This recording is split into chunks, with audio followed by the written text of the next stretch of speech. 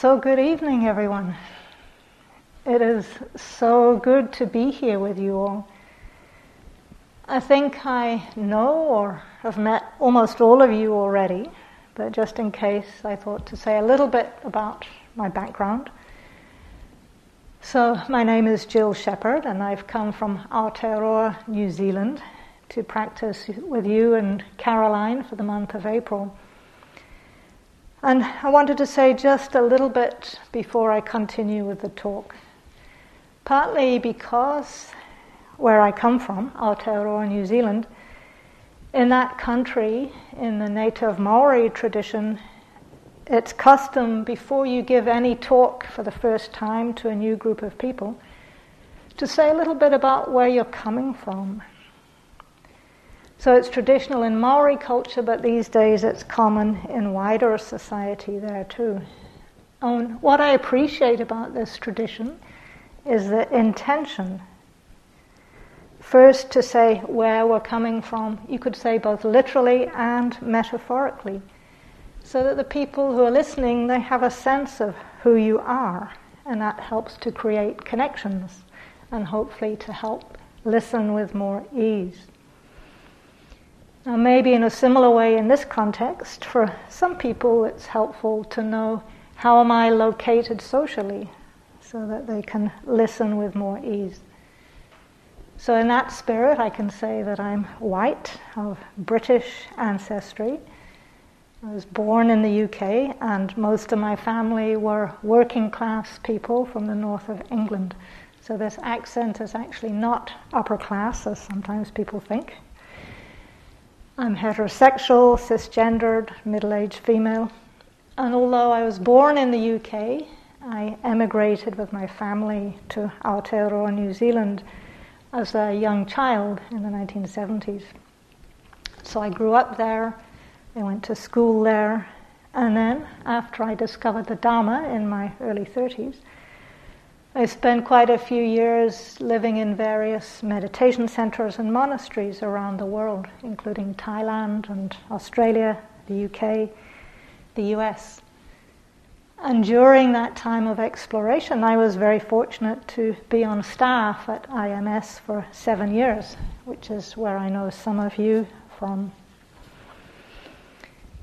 So my Dharma lineage, so to speak, where I'm coming from in terms of Dharma, it's very much connected to this place, both to the IMS Retreat Center and also here at the Forest Refuge.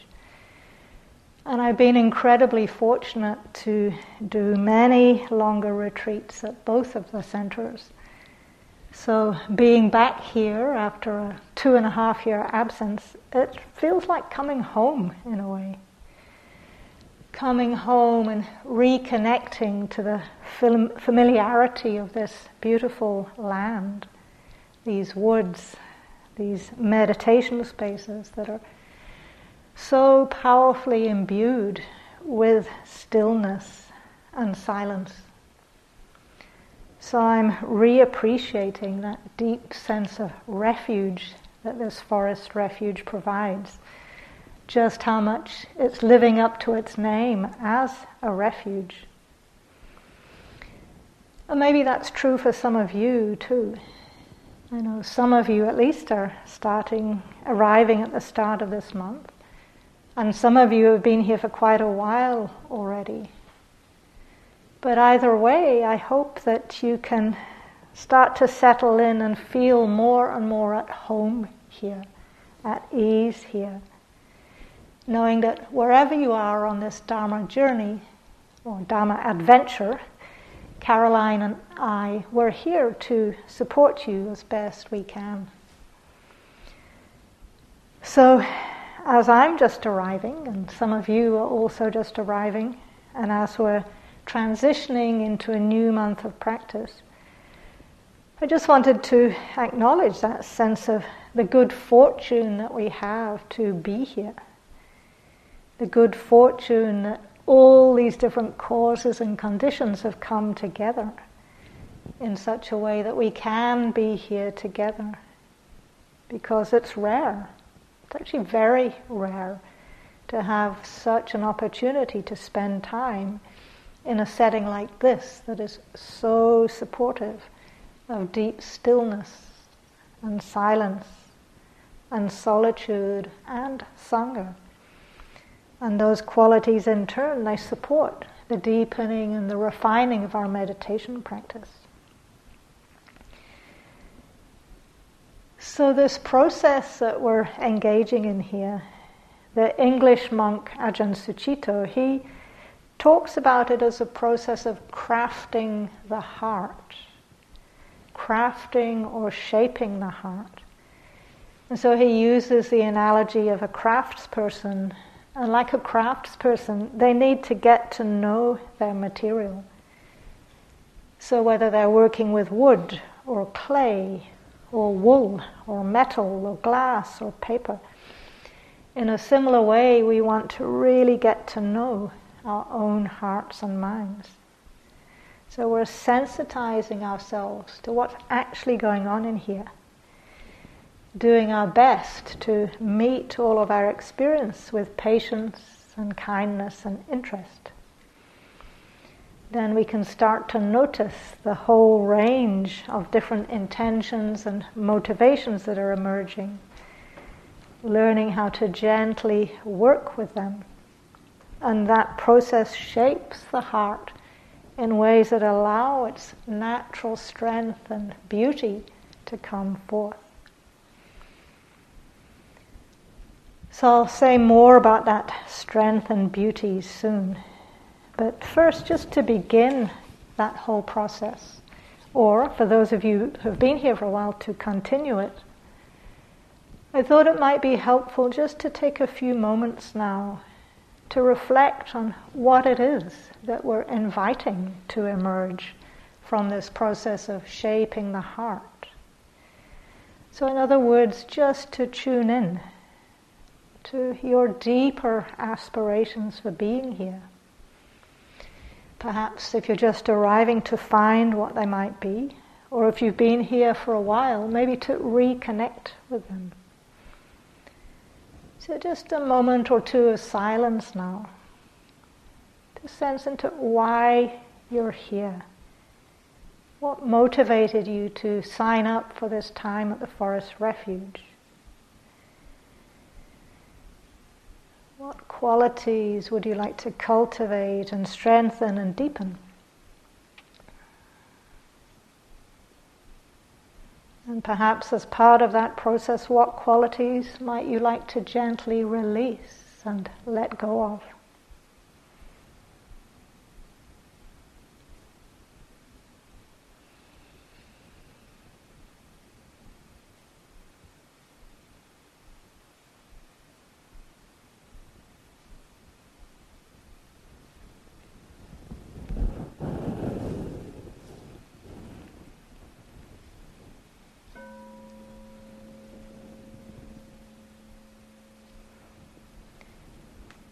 So now we have an overall orientation for ourselves. Maybe we're a little clearer about what we're doing here and why.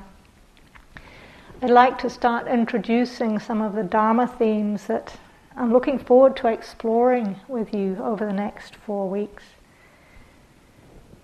So just coming back to our aspirations for a minute, you might have noticed that I framed that invitation in terms of, on one hand, what we'd like to release, and on the other, what we'd like to cultivate and strengthen.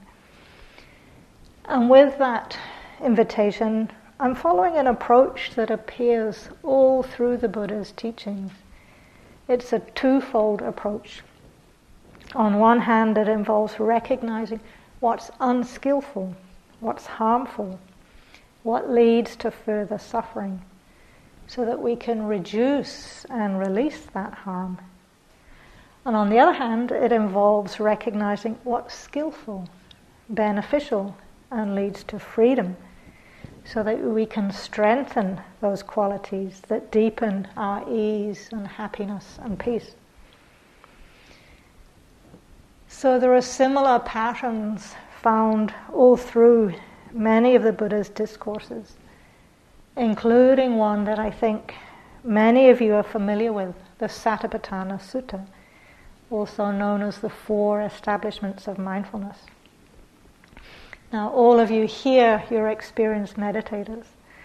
So, as you know, this sutta lays out the core practices of vipassana, or insight meditation, beginning with mindfulness of the body and mindfulness of breathing, and then gradually progressing to pay more close and more careful attention to what's happening in the heart and the mind. So just as a side note, I tend to refer to the heart and the mind, or sometimes heart-mind hyphenated, just as a way of signaling that in the Buddha's teachings, the term mind usually includes what we would also think of as emotions and moods and feelings. So the term mind in this context is not just about the intellect, as it might sound to be in English. It's more inclusive of different types of mental activity, including emotions, not just the rational and the cognitive. Okay, so back to the Satipatthana Sutta. I just want to give you an overview, some context, before we come back to the theme that I'd like to focus on.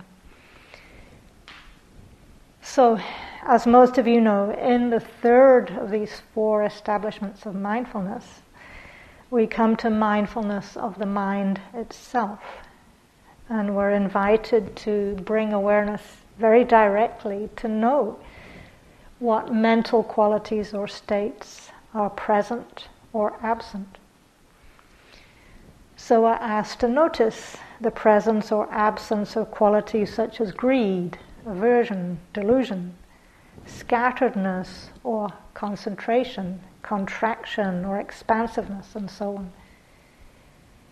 And with that invitation, we're asked to simply bring awareness to what's happening in the mind in a very objective, non-involved way, so that we can see clearly what's going on.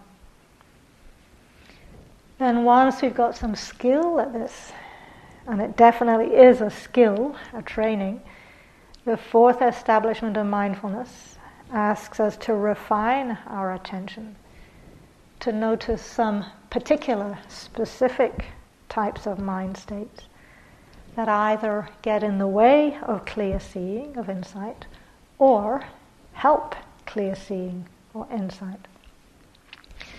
So in the context of the 4th establishment of mindfulness, there are 2 particular lists that I'd like to introduce now. And I don't think these are going to be new information for you. So anyone want to take a guess what these 2 lists of mental qualities might be? Hindrances, yes?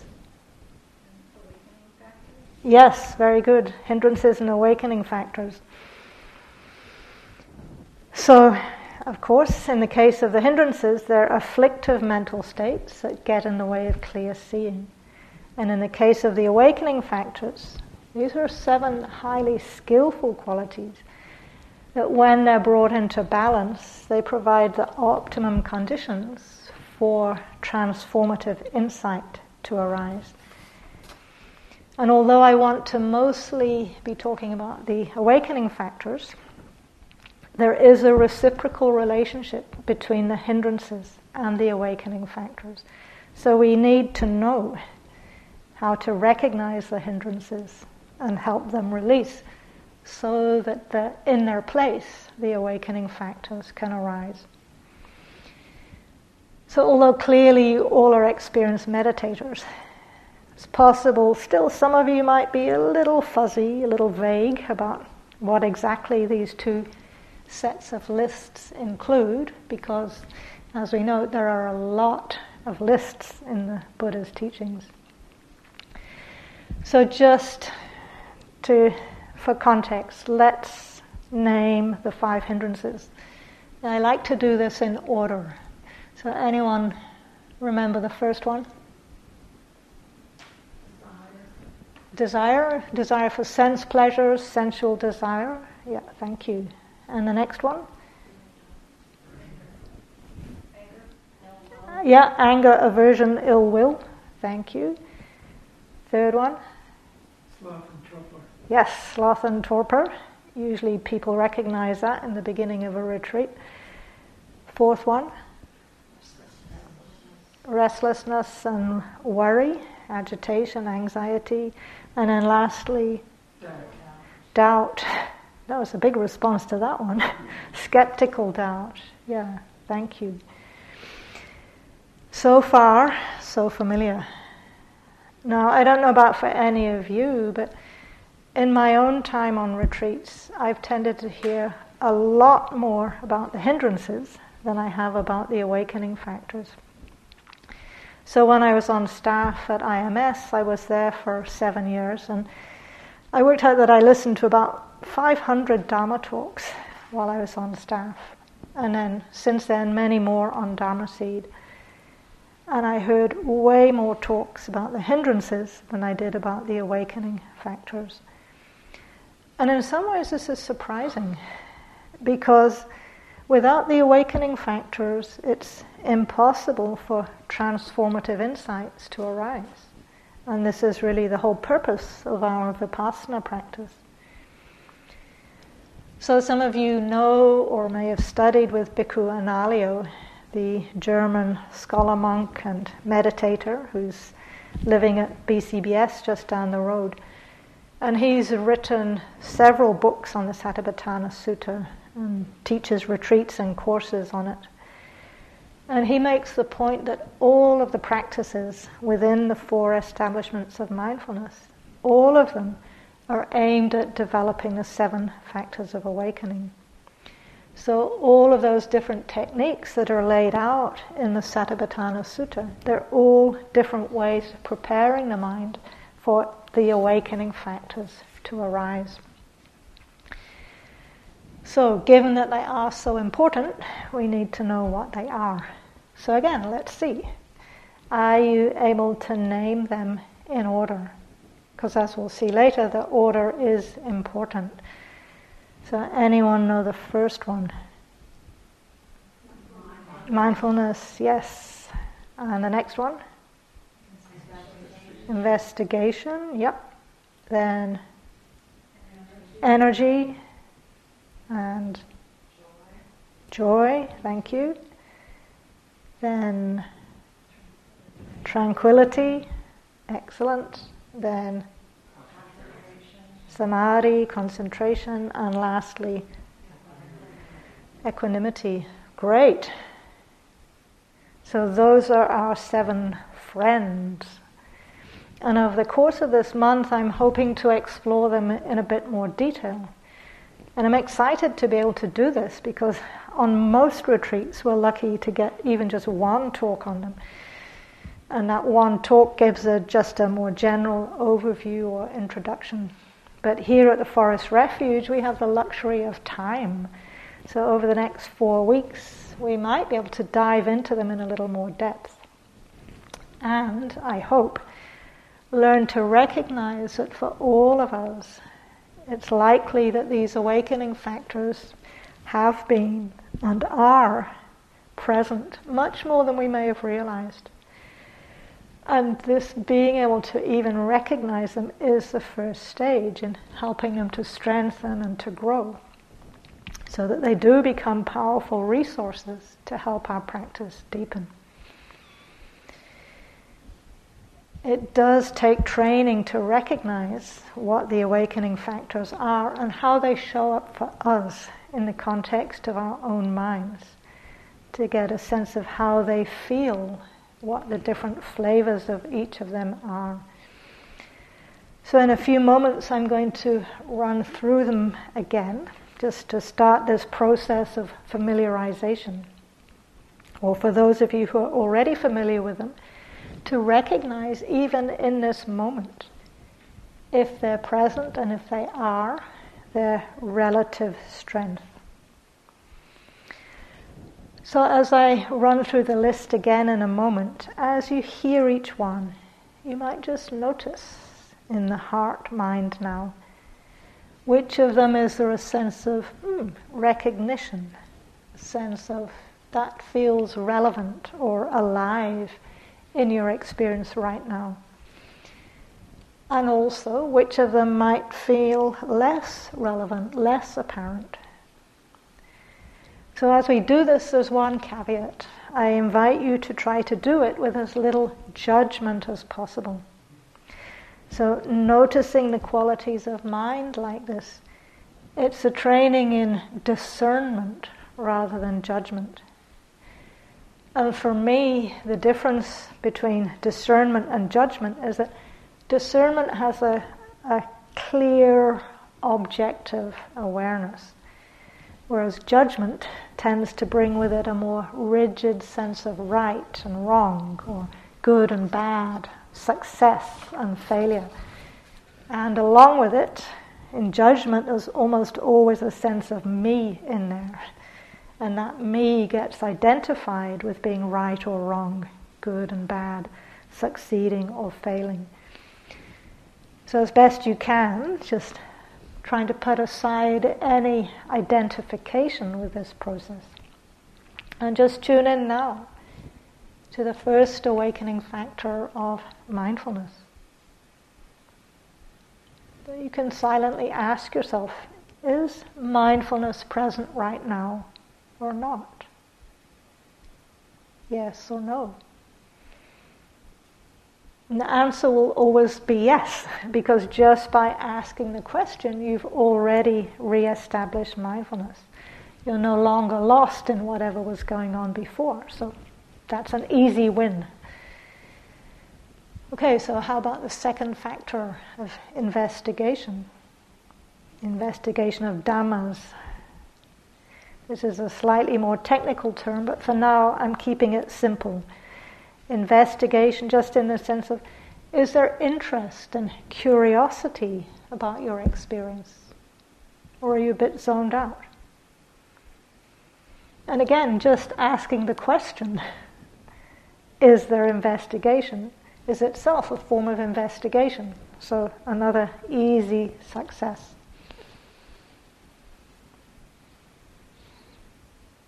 And then the third factor, energy. Just taking a moment to notice, how is the overall energy now? Bit revved up, bit zoned out, all right in the middle, balanced. Just noticing what that feels like. So with all of this, we're not going into over-analyzing or overthinking, but just getting that quick intuitive hit of, oh, energy's like this. Or, now we come to the fourth factor, joy or rapture. Can you find any trace of joy in this experience right now? And if joy is a stretch, then is there anything at all in your experience that you can appreciate? Anything that's perhaps pleasant, brings a sense of lightness, maybe even a little delight.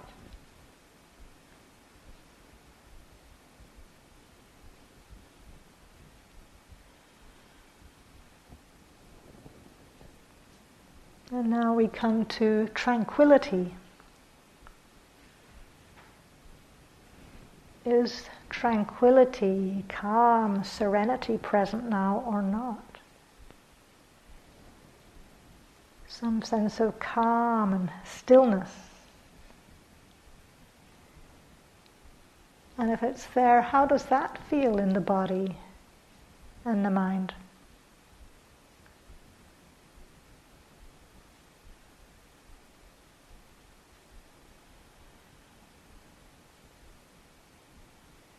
And as that calm stabilizes, we might find the sixth factor of samadhi coming into play.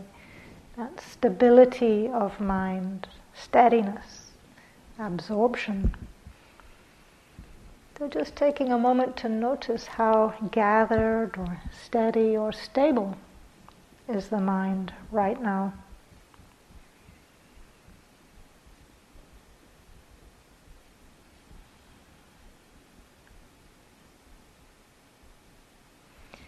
And then lastly, equanimity. So just noticing, is there some evenness of heart-mind, the sense of balance, of acceptance, of ease,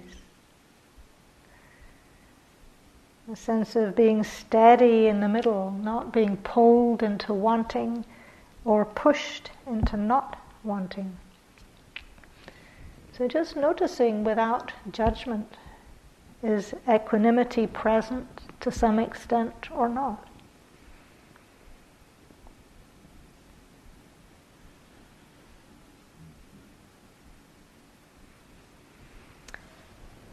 So that's just a very quick overview of what these 7 factors are.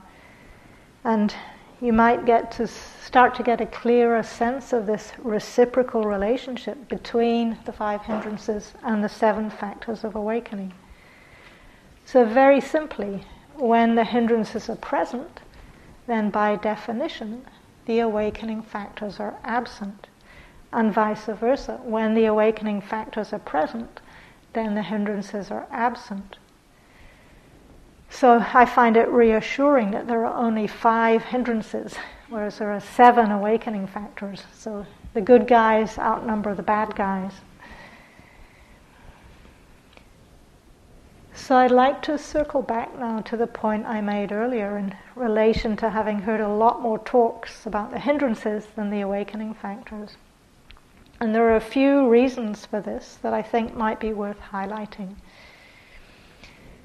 One, I think, may be coming from just the mind's inbuilt negativity bias, which, as neuroscience researchers have found, this negativity bias tends to make us pay much more attention to what's painful, difficult, and challenging than to what's pleasant and easeful and beneficial. And because the hindrances are afflictive states, the mind does tend to get pulled there. We tend to be more aware of them because of their painful nature. And then it's easy to get caught in struggling with them, developing aversion to them, unconsciously identifying with them and taking them personally, believing them to be me and mine and who I am. And we can get so engrossed in this struggle with the hindrances that we don't learn to recognize the presence of the more refined mental states, such as the awakening factors. And because the skillful states tend to be quieter and more subtle, and since they're not threatening to our well-being, unless we have some steadiness of sati, mindfulness, it's easy to miss their presence altogether.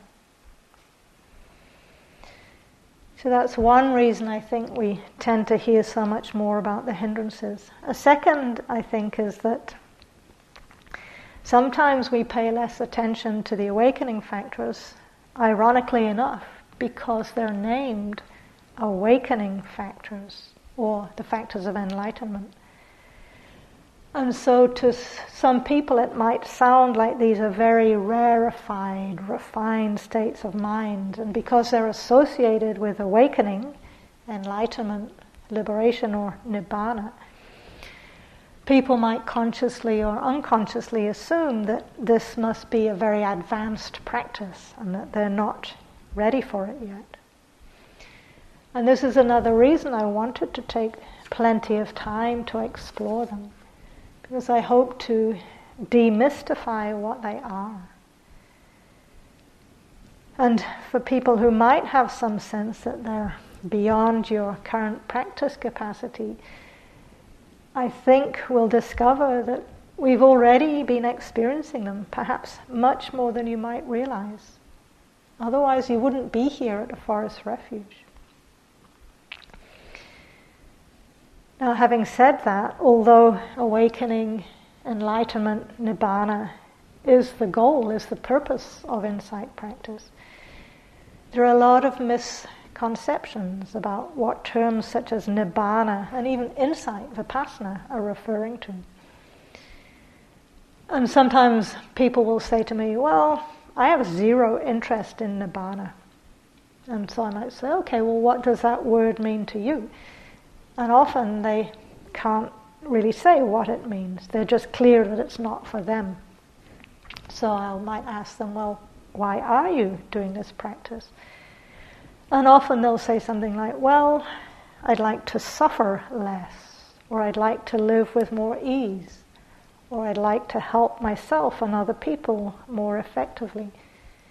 And all of those, to my mind, are aspects of Nibbana. So I'd like to take a slight detour now, just to clear up some of these misunderstandings, if they're there. And just talk about what some of these key terms mean. So beginning with the word insight, the usual English translation of the Pali word vipassana. Vipassana literally means clear seeing, seeing distinctly, or seeing separately. And at first, the insights we have, they tend to be of a more personal, or you could say psychological nature.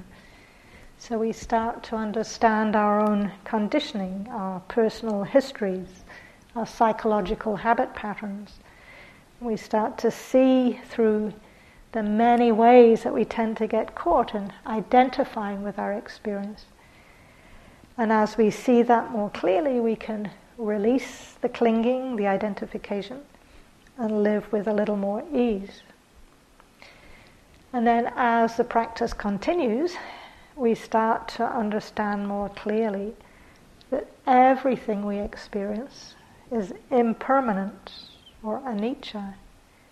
It's imperfect or unsatisfactory, dukkha. And it's impersonal, not self, anatta. In other words, there isn't any inherent, fixed, unchanging essence of me to whom all this is happening.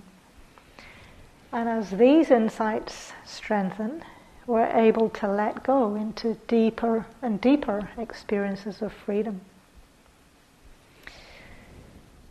Whatever level we're practicing at, though, the purpose of insight is to reduce suffering. So I've appreciated the way the English Dharma teacher Rob Burbea talks about it in his book Seeing That Frees. So he begins by defining insight quite broadly as, quote, any realization or understanding or way of seeing things that brings to any degree a dissolution, a decrease in dukkha. This is a very practical definition that helps us understand whether something is a useful insight or not. Has it brought with it to any degree a decrease in dukkha, stress, distress, suffering? And it reminds us that the point of all of this work that we're engaged in is to free the heart and mind from suffering. It's not about trying to have some kind of esoteric, far-out experience. It's very practical. And yet this is, I think, a common misperception of what the practice is about, that it's something esoteric. And when it comes to words such as awakening or enlightenment, liberation, freedom, nibbana, to some people these words might sound quite abstract or remote, distant or exotic, maybe even meaningless and irrelevant. For other people, there might be, there's a vague idea of getting there at some point in the far distant future, wherever there is. But right here and now, that term doesn't sound very appealing. For other people, perhaps, there might be a more definite sense that nibbana is pointing to freedom from suffering. But there can be an unconscious belief that it's going to take decades of battling with the hindrances and the defilements and the afflictive energies before we ever experience anything even remotely like freedom. So either way, it's quite common for people to assume that Nibbana is something remote, mysterious, not that applicable to their own lives. And sometimes when people hear terms like the awakening factors, they may even pull back, thinking it's presumptuous or even arrogant to think that's something we might experience for ourselves. So I'd like to emphasize a very practical definition of Nibbana from the suttas, one that's been very helpful in my own practice. And that's the definition of Nibbana as the heart-mind that's free from all forms of greed, hatred, and delusion. In other words, the heart-mind that's free from the 3 root poisons or defilements. And this definition of Nibbana is something we can experience for ourselves, at least in moments, whenever the heart and mind are temporarily free of afflictive states, as can happen on retreat. Now, at first, these moments of release, they might be fleeting, maybe just nanoseconds. But as we learn to recognize them and to strengthen them, they become more and more the default setting of the mind. So from this understanding, Nibbana is not a big bang experience where we achieve some kind of sudden and radical transformation into a state of permanent bliss. It's not so much a static state that we get, but a process that all of us here are going through. And that's one reason why I prefer the term awakening to the term enlightenment. Because enlightenment is a noun, and it can imply that Nibbana is a state or a place, whereas awakening is a verb. It's an action that happens. It's a process of letting go of the hindrances and strengthening the awakening factors. Okay, with that as context, I'd like to say just a little more about how we can support these awakening factors to arise. So those of you who already have some familiarity with them, you'll know from your own experience that we can't just will them into existence. In fact, trying to make them happen, trying to force them to come up, or trying to hold on to them if they have arisen, all of that is counterproductive because the underlying motivation there is tainted by greed and aversion, which, as we know, are hindrances. So we can't push to make these things, these qualities arise. But what we can do is help to establish supportive conditions that make them more likely to emerge. So there's a whole section in the Samyutta Nikaya, the connected discourses, that talks about different aspects of the awakening factors. And early on in that section, it makes an analogy about food, to say that just as this body depends on food for its sustenance and survival, in the same way, the hindrances and the awakening factors, they depend on certain fuel. So I'll read you the actual words based on a translation by Bhikkhu Sujato. It says, "Practitioners, this body is sustained by food. It depends on food to continue. And without food, it doesn't continue. In the same way, the 5 hindrances are sustained by fuel. They depend on fuel to continue. And without fuel, they don't continue. This body is sustained by food. It depends on food to continue. And without food, it doesn't continue. In the same way, the 7 awakening factors are sustained by fuel. They depend on fuel to continue. And without fuel, they don't continue." Now, perhaps to some ears that might sound a little abstract, but I interpret it as an invitation to consider in any moment, what am I feeding my mind? Am I feeding or fueling afflictive mental states or beneficial ones? So this is an aspect of practicing the third establishment of mindfulness, mindfulness of the mind, of mental qualities.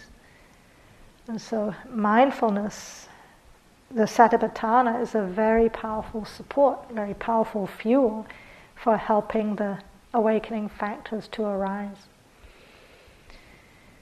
And actually elsewhere in that same Samyutta Nikaya, there's a dialogue between the Buddha and a wanderer named Kondalya. And it specifically mentions this connection between satipatthana and the awakening factors. It also describes how good conduct, ethical conduct, is necessary to practice the four establishments of mindfulness. And that what supports good conduct is sense restraint. So as we'll hear in a moment, this sutta sets out a chain reaction of supportive conditions that goes from sense restraint to good conduct, to the four establishments of mindfulness, to the development of the 7 factors of awakening. And those give rise to, quote, the fruit of knowledge and freedom, awakening. So I'll read you the actual words from the sutta now, because although the language is maybe a little different, sometimes just hearing the words of the sutta, it sticks in the mind in a way that ordinary, everyday language maybe doesn't. So this is from the Kondalya Sutta. The wanderer Kondalya goes to the Buddha and asks him a question. What benefit does Master Gotama, the Buddha, live for? And the Buddha replies, the benefit the realized one lives for, Kondalya, is the fruit of knowledge and freedom. And then Kondalya asks, but what things must be developed and cultivated in order to fulfill knowledge and freedom? The 7 awakening factors. And then Kondalya asks, but what things must be developed and cultivated in order to fulfill the 7 awakening factors? The 4 kinds of mindfulness meditation, in other words, satipatthana. And then Kondalya asks, but what things must be developed and cultivated in order to fulfill the 4 kinds of mindfulness meditation? The 3 kinds of good conduct. That's conduct of body, speech, and mind. But what things must be developed and cultivated in order to fulfill the 3 kinds of good conduct? Sense restraint. Okay, so there's a sense there that the 7 awakening factors don't just arise out of nowhere. They're supported by causes and conditions that we have some influence over. Namely, where and how do we place our attention? So maybe just to shift gears a little, bring it down to earth, to what we're doing here at the Forest Refuge. So when I began this talk and I was sharing a sense of coming home and how wonderful the conditions are here, I almost was going to say that they're perfect. But I realized even though they're close to perfect, the conditions are close to perfect, but they don't negate the first noble truth, namely that there is dukkha, unsatisfactoriness, stress, distress. Why is that? Well, to quote the title of one of John Kabat-Zinn's books, wherever you go, there you are. So even though the conditions here might be perfect, we still bring our own minds with us. Anybody notice that? We have these amazing conditions and then the mind just does its thing.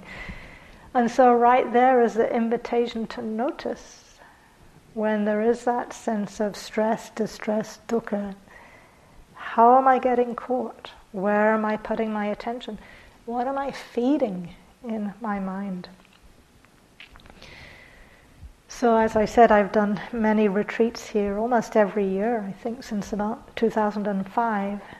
And as I was walking here down the carpeted passageway, I was really appreciating that new flooring, how smooth it is, how well laid it is. As some of you here probably remember the old flooring that was installed when this place was first opened. So all through the dining room and the passageways, there were cork tiles. And for some reason, those cork tiles just kept coming unstuck and peeling up. And the maintenance people would have to go and glue them back down and keep doing this over and over. And there was this kind of a battle between the cork floors and the maintenance people. Now, in the scheme of things, it's not that important that the flooring wasn't perfect. But for me, because of my own conditioning, I used to be involved in the construction industry many years ago. And so every time I saw those peeling tiles, my mind would get hooked and I'd just proliferate about what they should have done or what could have been done and whose fault it was that it wasn't done properly and how they should fix the issue every time. And this kept going on and on. It was dukkha. And finally, at some point, I remembered this idea of sense restraint. Or actually, I think my teacher at the time was Sayadaw U Vivekananda. And he said to me when I was walking that I shouldn't let my head turn even a millimeter. I shouldn't let my eyes move even slightly away from the track in front of me. And when I did that, I started to realize just how much I had been letting my attention keep being hooked by that curled up cork flooring. And each time, that whole chain reaction would start again. Now, maybe for some of you, the idea of sense restraint sounds like deprivation or burdensome. But in that example, it was such a relief to protect myself from the mind getting hooked yet again into aversion and judgment and distraction. And when my mind was consequently less agitated, it was easier for wisdom to come back, and I could reconnect with my higher aspiration. And one day I just had to ask myself, why are you here? Are you here to obsess about cork flooring? Are you here to free yourself from clinging and resisting for the benefit of all beings? Now that's a relatively mild example. I have plenty of others that are not so appropriate for a public talk. Even so, I'm grateful that the flooring has been replaced with carpet, because it's one less thing for my mind to potentially get caught on. And knowing the mind, and I don't think it's just my mind, eventually there will be something else that will come up to agitate it. But hopefully the sense restraint can help to protect. Sense restraint and mindfulness will come in again and redirect, reconnect to wisdom and compassion. So if you happen to have noticed any similar process in your own mind, maybe not about the flooring, but something else here, I just invite you to try to bring humor to that, to depersonalize it, to see it as just the nature of the untrained mind, and to meet it with compassion. Because this is actually, it's why we're here.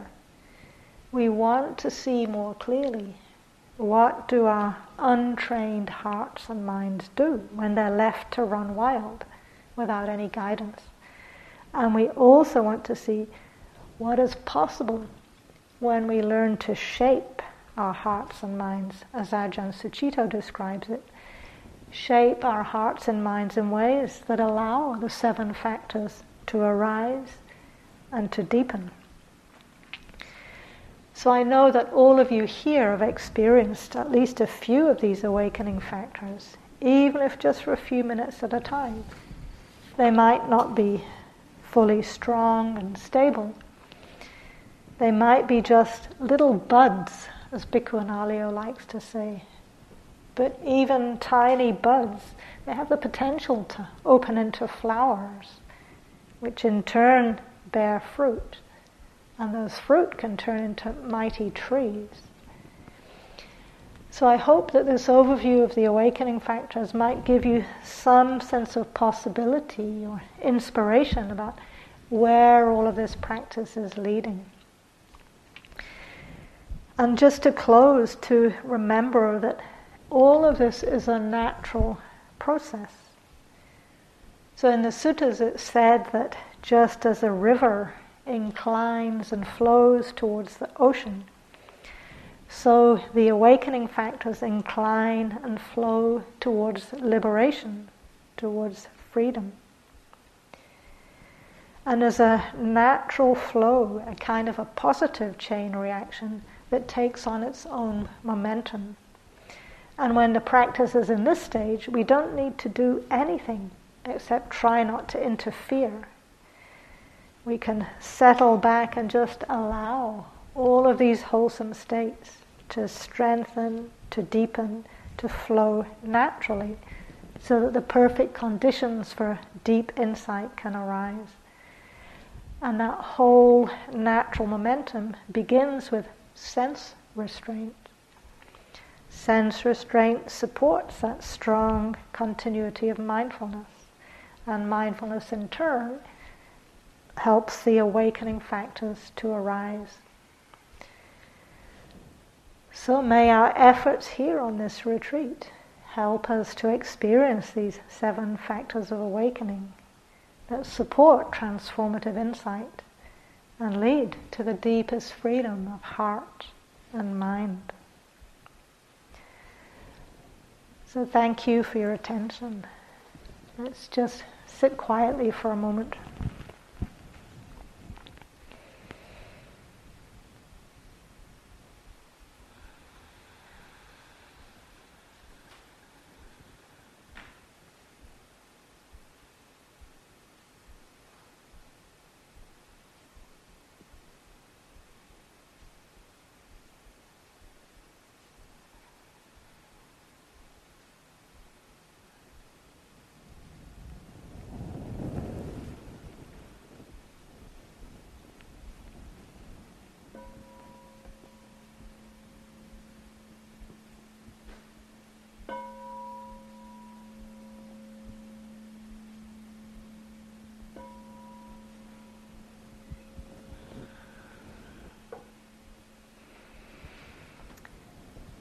Okay, shall we close by chanting the sharing of merit?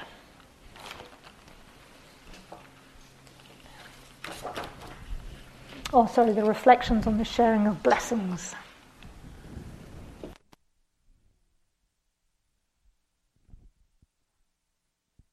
Through the goodness that arises from my practice, may my spiritual teachers and guides of great virtue, my mother, my father, and my relatives, the sun and the moon, and all virtuous leaders of the world, may the highest gods and evil forces, celestial beings, guardian spirits of the earth, and the Lord of death, may those who are friendly, indifferent, or hostile, may all beings receive the blessings of my life.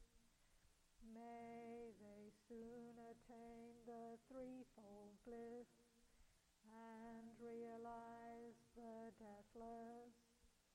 Through the goodness that arises from my practice, and through this act of sharing, may all desires and attachments quickly cease, and all harmful states of mind until I realize Nibbana in every kind of birth.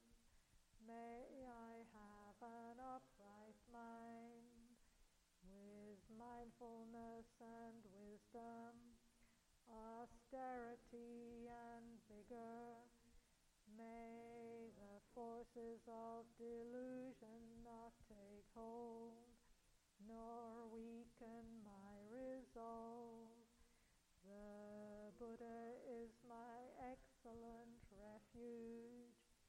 Unsurpassed is the protection of the Dhamma. The solitary Buddha is my noble guide. The Sangha is my supreme support. Through the supreme power of all these, may darkness and delusion be dispelled. Thank you.